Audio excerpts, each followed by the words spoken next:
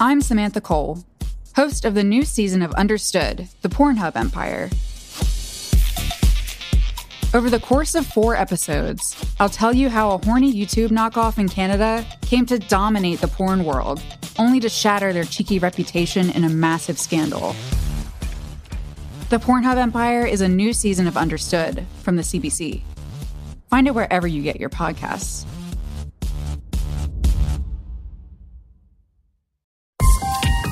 This is a CBC podcast. Hi, I'm Damon Fairless. We know who is responsible for poisoning the American people with fentanyl, and we know that this global fentanyl supply chain, which ends with the deaths of Americans, often starts with chemical companies in China. That's U.S. Attorney General Merrick Garland speaking last week, announcing the indictments of 8 Chinese companies and several executives allegedly involved in the production and distribution of chemicals used to make the synthetic opioid fentanyl. The Justice Department charged 8 companies based in China and 12 of their executives for crimes related to the production, distribution, and importation of fentanyl, other synthetic opioids, methamphetamines, and their precursor chemicals. On the same day, the U.S. Treasury announced sanctions on 25 Chinese companies and individuals for the same reason. And then later that week, U.S. Secretary of State Anthony Blinken traveled to Mexico for talks with Mexico's president, Andrés Manuel López Obrador. Together, we are dismantling the criminal organizations that smuggle fentanyl from south to north. And together, we are disrupting the supply chains these cartels rely upon. The U.S. claims that cartels in Mexico are responsible for manufacturing fentanyl using chemicals supplied by China, and then trafficking the drug across the border into the U.S. It's all part of the U.S. government's attempt to deal with the latest and the most lethal phase of the opioid crisis. In Canada, over 38,000 people have died from overdoses since 2016. In the U.S., fatal overdoses have been staggering, nearly 110,000 people just last year. The number one killer of Americans between the ages of 18 and 45 isn't these car crashes, it's not heart disease or murder, but accidental overdoses from fentanyl. It is a disturbing trend we've seen. Fentanyl deaths have skyrocketed in recent years. An average of 20 Canadians are dying each day from opioid poisonings. This drug, fentanyl, is being laced into other drugs and people may not even know that they're taking it. Every pill of fentanyl is a potential killer. Every shipment of fentanyl is a ticking time bomb. But while the U.S. blames China and Mexico, government officials in those countries say that the source of the problem is the U.S. So today, what's actually happening on the ground in each of these countries when it comes to the fentanyl supply chain? And what impact will these latest U.S. maneuvers actually have? Zachary Siegel is a journalist, a researcher, and co-host of the podcast Narcotica. He's been covering this issue for years.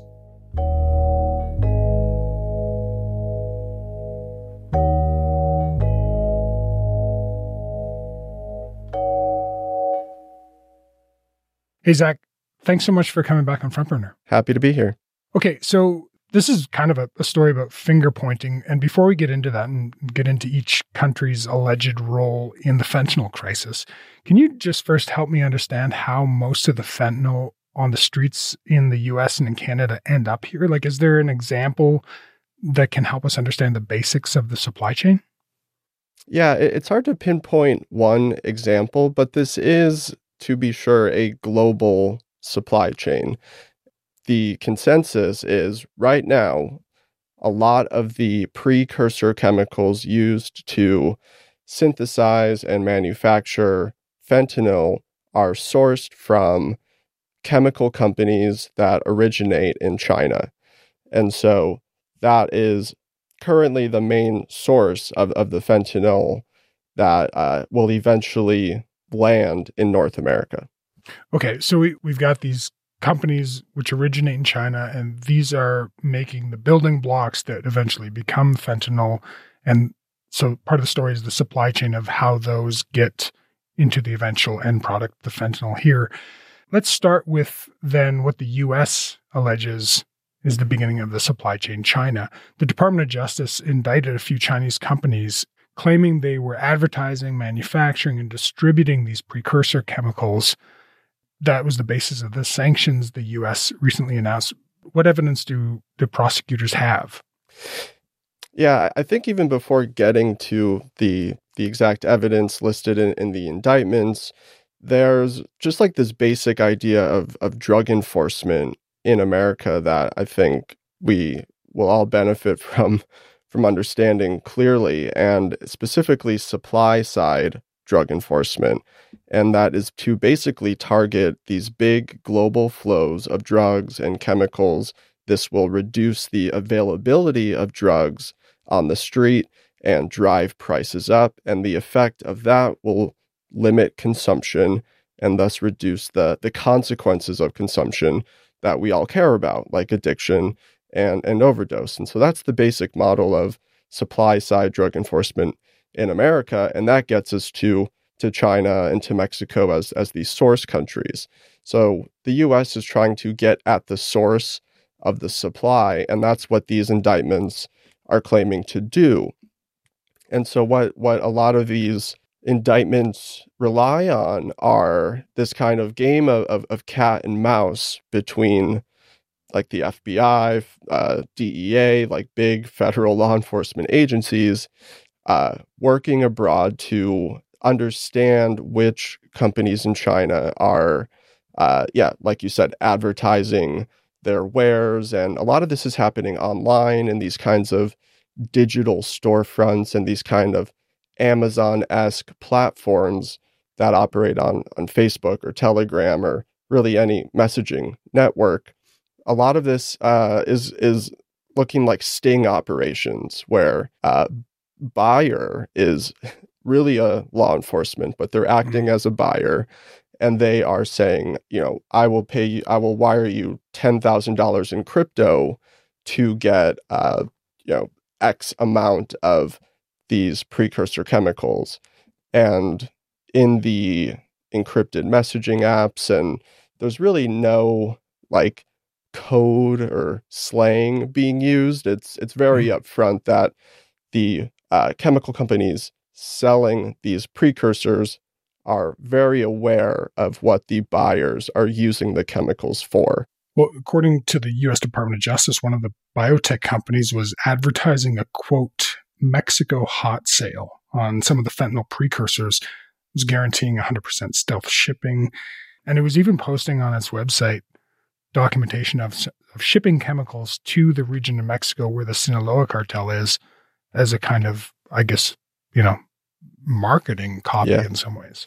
Yeah, you're right. And another like very kind of flagrant example is that they will say like, we will disguise this. Like it's going to look like an everyday household cleaning product or something like that, right? And if you're a legitimate buyer looking for a legitimate chemical, why would you want deceptive packaging? Why would you be trying to evade detection and secretly pass through customs? So it's all fairly blatant and obvious in the exchanges between the buyers and the companies.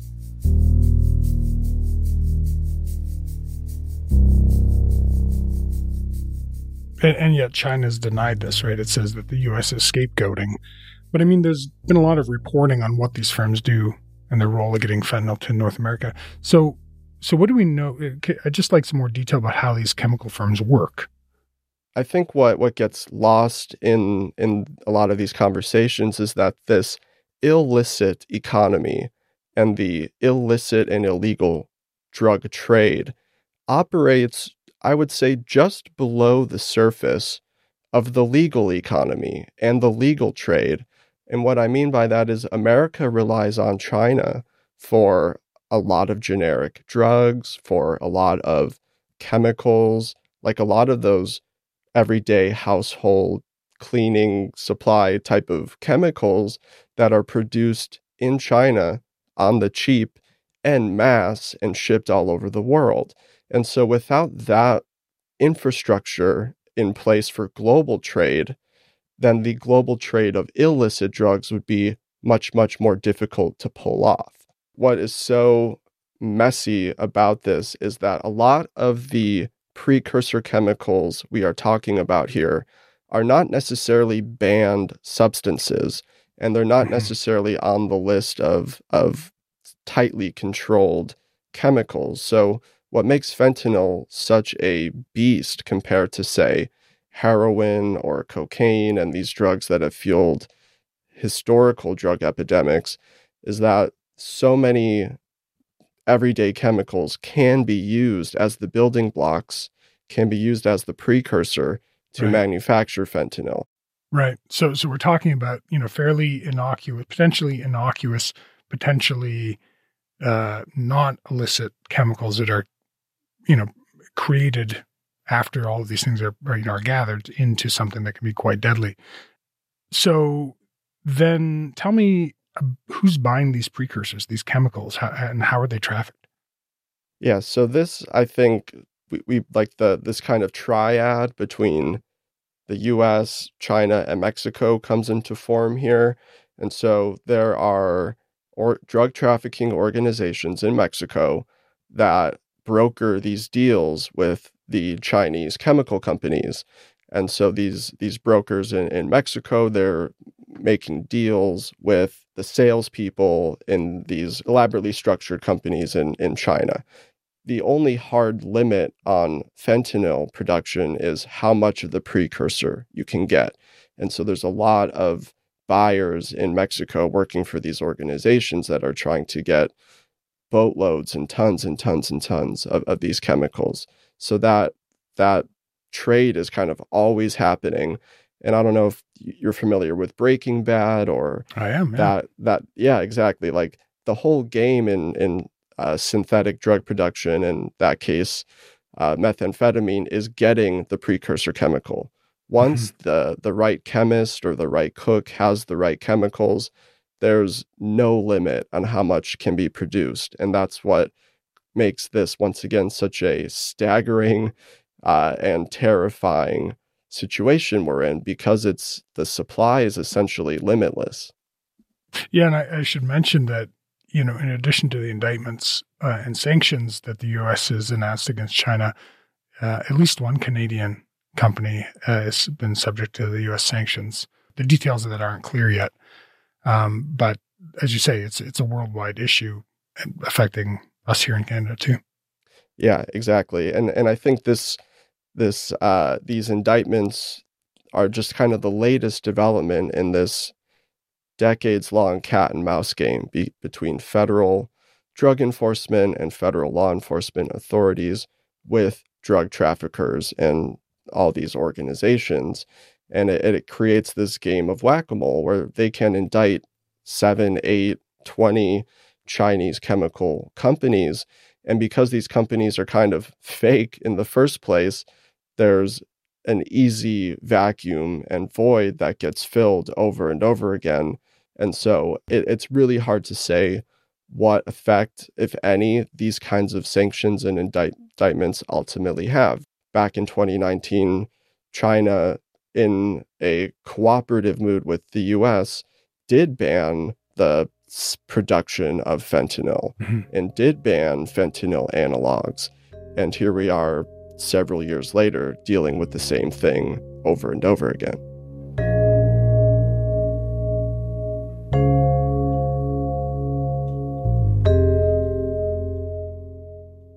Hi, I'm Una Chaplin, and I'm the host of a new podcast called Hollywood Exiles. It tells the story of how my grandfather, Charlie Chaplin, and many others were caught up in a campaign to root out communism in Hollywood. It's a story of glamour and scandal and political intrigue and a battle for the soul of a nation. Hollywood Exiles from CBC Podcasts and the BBC World Service. Find it wherever you get your podcasts. So I'd like to focus for a moment on Mexico. The U.S. has accused Mexico of being involved in the supply chain. Now, Mexico's president, Andrés Manuel López Obrador, or AMLO, has basically said what the Chinese officials have been saying, that the fentanyl crisis is a U.S. problem. He's also said that fentanyl isn't being produced in Mexico. Aquí nosotros no producimos fentanilo y nosotros no tenemos consumo de fentanilo. But can you give me a sense of what's actually happening on the ground there? Yeah, the The statements coming out of Mexico are contradictory and often quite baffling to make sense of. AMLO has said exactly what you mentioned, that there is no fentanyl actually being made in Mexico. And then other Mexican officials will say, well, actually, Mexico is more of a trans shipping point where already made fentanyl just passes through. And, both, like, the latter statement could be true, but I myself have seen documentary and photographic evidence of fentanyl being made in Mexico. So there is little doubt that clandestine labs in certain territories controlled by these drug trafficking organizations like Sinaloa, they do exist, and these labs do produce mountains of fentanyl that get shipped north to the U.S.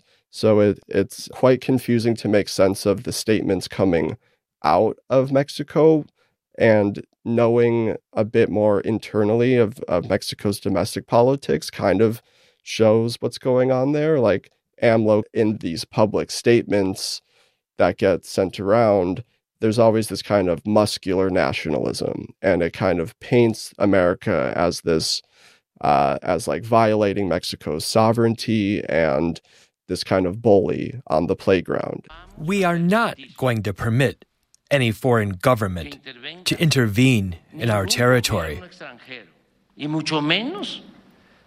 especially not a foreign government's armed forces. Of course we don't accept that. And so there's this political posturing that seems to be happening with AMLO's statements publicly, and then behind closed doors, apparently he's much more conciliatory and much more cooperative. You mentioned the Sinaloa cartel, the sons of El Chapo, known as the Los Chapitos. They're alleged to be involved in fentanyl manufacturing or the fentanyl trafficking. So what exactly are they accused of? Yeah, there's also like just more contradictions and more confusion when it comes to this crew. Through their lawyer, they put out a statement that fentanyl is not in their business portfolio and that they want nothing to do with it. And in fact, that they don't manufacture fentanyl. And then more recently, there were these banners and flyers expressing a purported ban of fentanyl manufacturing in some of these Mexican territories. And it's like, as far as I can tell, I have no idea what those banners mean or if they're really kind of sanctioned or authorized by the actual organization. But and I should just point out too, for people who haven't seen them, I mean, these are like big roadside banners, like big, several square meter banners saying essentially that the Sinaloa cartel isn't involved in fentanyl manufacturing, doesn't support it, that it's, so to speak, kind of off-brand for them, if that's fair to say. I didn't even really know what to make of those, to be honest. Can you help me kind of what that was about? Me too. It's very confusing. I think on the one hand, it could be that there is so much heat and so much pressure bearing down on them because of the sheer scale of the mortality, and that there's always been a cocaine and marijuana and heroin trade that's lasted decades, shipping between Mexico and the US, but never ever has there been such massive amounts of casualties. They could be trying to signal that, like, maybe they're feeling that pressure. Maybe they're actually trying to change their practices. And I just think there's no way for us to know until there's a change in the actual supply. And so I would not take the word of banners, posted on the street, and would actually look at the very real material conditions on the ground, which to my knowledge suggests that there is a endless supply of fentanyl available, and many, many people are still dying from overdoses.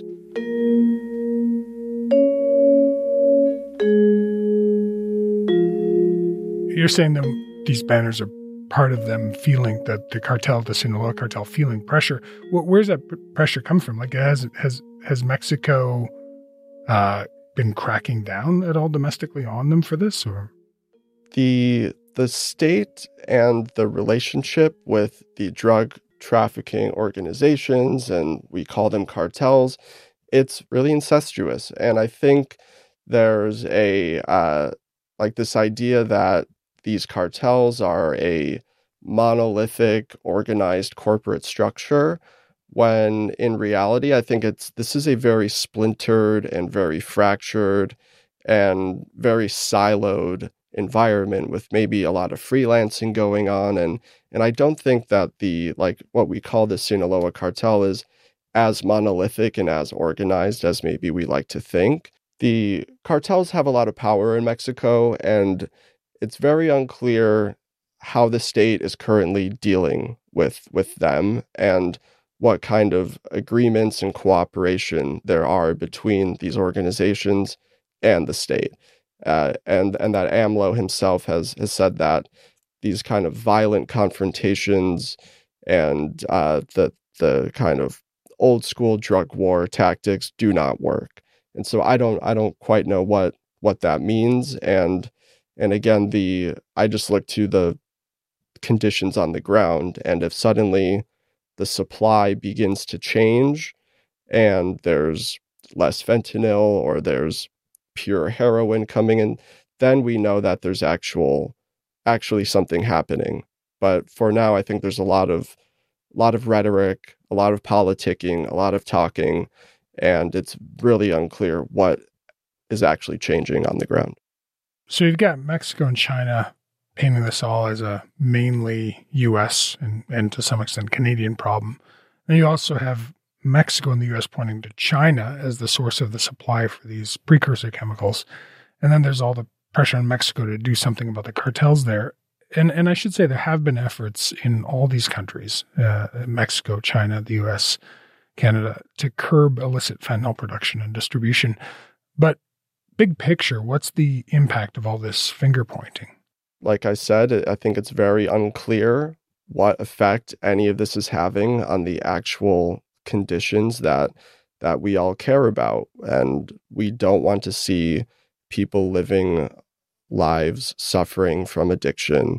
We don't want to see people dying premature deaths due to overdoses.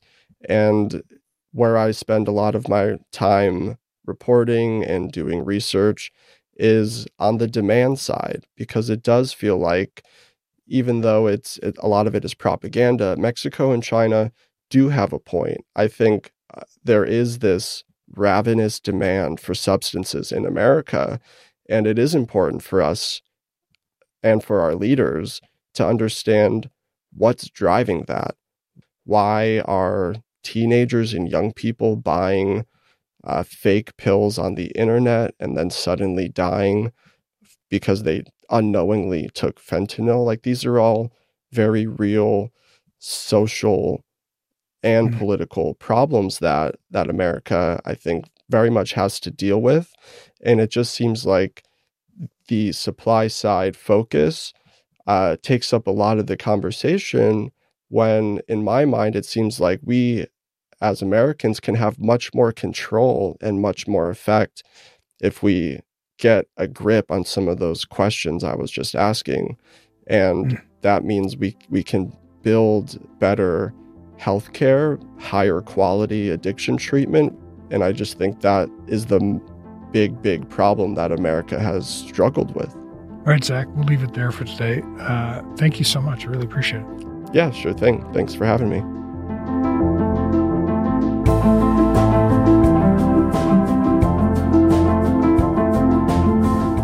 That's all for now. This week, Front Burner was produced by Rafferty Baker, Johida Shengupta, Matt Muse, Lauren Donnelly, and Derek Vanderwyk. Our sound design was by Mackenzie Cameron and Sam McNulty. Our music is by Joseph Shabison. Our senior producer is Lane Chow. Our executive producer is Nick McCabe-Lokos. And I'm Damon Fairless. Thanks for listening. Front Burner will be back on Monday.